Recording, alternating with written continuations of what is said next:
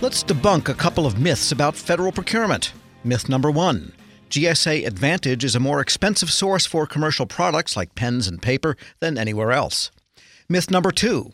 Agencies should have access to commercial platforms like Amazon because they're easier to buy from. In his weekly feature, The Reporter's Notebook, executive editor Jason Miller writes about why both of these myths are untrue, and he joins me now in studio. So let's start with GSA Advantage. Everybody's whipping boy, I guess, and people complain about it in this age of Amazon. What's the reality? The reality is two separate studies looked at GSA Advantage and compared them to other pilot programs that Amazon was working with. For instance, Amazon worked with AbilityOne, which are the products made by people with disabilities, things like pens and pencils and paper cups and really commercial items. And they also worked with the Air Force, again, looking at commercial items.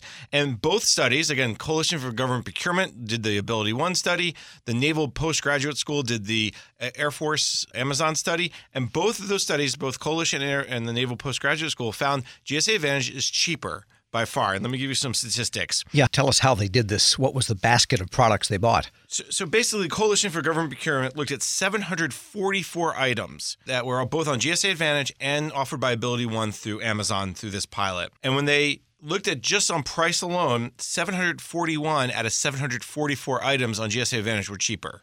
Wow. Now, let's go one step deeper into that, Tom. When you take into the fact that GSA Advantage includes requirements for minimum order quantities, like you just can't buy one pencil or one pen, while on Amazon, there are not minimum order quantities, GSA Advantage was still cheaper 72% of the time. And the difference, even with minimum order quantities, the difference was 58% difference. So GSA Advantage was 58% cheaper on average than Amazon for the AbilityOne. Now, let's real quick take a look at the Naval Postgraduate School study. This was by Air Force Captains Holland Cantor and Tabitha Gomez back in December 2017. And they said out of 300 vendors that offered 60 comparable items, GSA Advantage was offered the lowest priced 80% of the time, 241 times out of 300. So two totally different, non-related shows that GSA Advantage, again, going back to myth 1, is indeed cheaper than Amazon and probably other commercial platforms. And do they know the mechanism that is producing that pricing differential? How does that happen? Well, the government is a huge buyer, right, Tom? I mean, we talk about this all the time. The government should buy by volume, and that's what the schedules have done. The schedules for years have said, you're going to give us your best price, and we're going to put it on the schedule. Now, is that a best price of one, or is that a best price of what? And I think that's where this comes into play.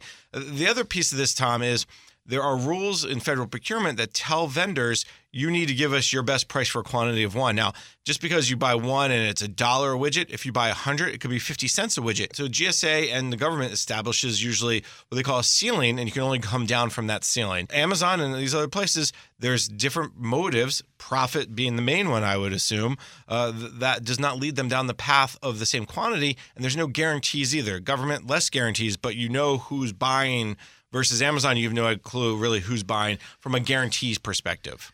Yeah, so they really have different mechanisms altogether. One is almost open spot market. The other is pre-negotiated to some degree. And so I guess the vendors maybe anticipate the volumes while giving the price. You can buy one, but they know people aren't going to buy just one. And based on history, too, you can look back and say, okay, well, let me see who's bought pens and pencils in the last 100 years from the government and how many they've bought. And we probably saw some spike in the 1930s and 1940s, and it's slowly come down into the 80s and 90s and 2000s. But the point is they know what the market looks like. In the commercial market, you have no idea who's going to buy pens and pencils. Today, you could buy a dozen pencils, and you may not buy another dozen for a year. Sure. Well, last time I bought them, I bought 500. Don't ask me why. We're speaking with Federal News Network's Jason Miller. And what about the easier-to-use myth? Because people figure the government platform's always going to be more complicated. And in many ways, both studies, yes, found that Amazon was easier to use, but it's not so much easier to use that it would stop people from buying it. And there are things that can be done to fix GSA Advantage to make it easier to use. But for instance, the Coalition for Government Procurement found that the AbilityOne Amazon pilot was more user-friendly, easier to find products thanks to a landing page and search logic. There were even some pop-ups that came up like, hey, if you bought this, you may be interested in that. Very common when you and I go to Amazon or any other commercial platform, we see those kind of suggested buys. But it's not oh my goodness, it's such a big difference. A lot of these vendors, a lot of these studies found, and even the Naval Postgraduate School found, that people who were used to GSA Advantage were used to GSA Advantage, and that's what they used and that's what they liked. But younger people, specifically the Naval Postgraduate School, actually broke down by male, female, age, and time in government, and they also found, for instance, that if you are used to GSA Advantage and you know how it works, you actually like that better a strong majority of the time than Amazon.com. Very interesting. So it's not that GSA Advantage is better or worse or easier, but it's not as bad as people think. And I think that's the myth we're trying to debunk here. Well, yeah, once you learn to play the violin, then you know how to play that instrument and you're comfortable with it, I guess, is the mechanism there. Now, GSA, of course, has a legislative mandate to explore the establishment of a marketplace similar to Amazon or something like Amazon. What do these two studies say about that? Do they have any effect on what GSA is doing? So neither study went into the depth to give GSA, for instance, recommendations to do it or don't do it. But Tom, after reading these two studies and just seeing the overwhelming evidence, my feeling, and I think that there's a lot of people in the community who are starting to feel this way, is that maybe GSA should just fix GSA Advantage and not go down this path of a whole new marketplace. GSA Advantage is not perfect. There are some serious problems with it, and FAS Commissioner Alan Thomas over at GSA understands that there are things that they can do to make GSA Advantage better, make the schedules program overall better. He has a schedules modernization program.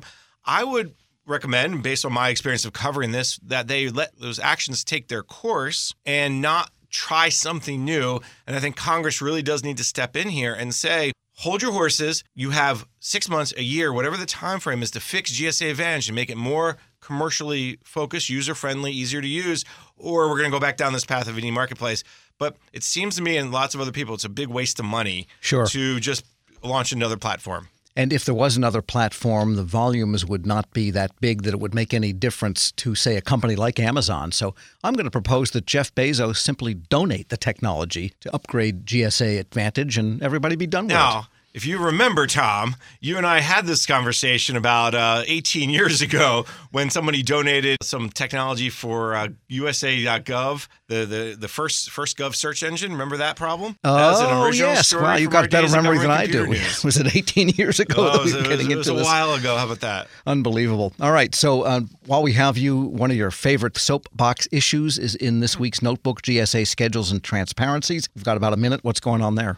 I got a question. Hey, Jason, have you heard what's going on with the new eBuy Open GSA First pilot? And my answer was, well, let me look into it.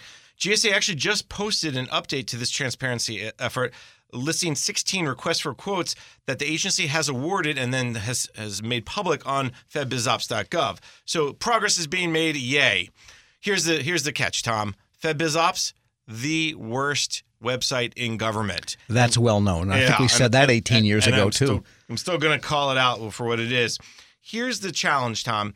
If you look at the listing that GSA gave you and you do a search on FedBizOps for the award number or the RFQ number, nothing comes up. I actually found it only through a third-party site who then linked back to the FedBizOps notice.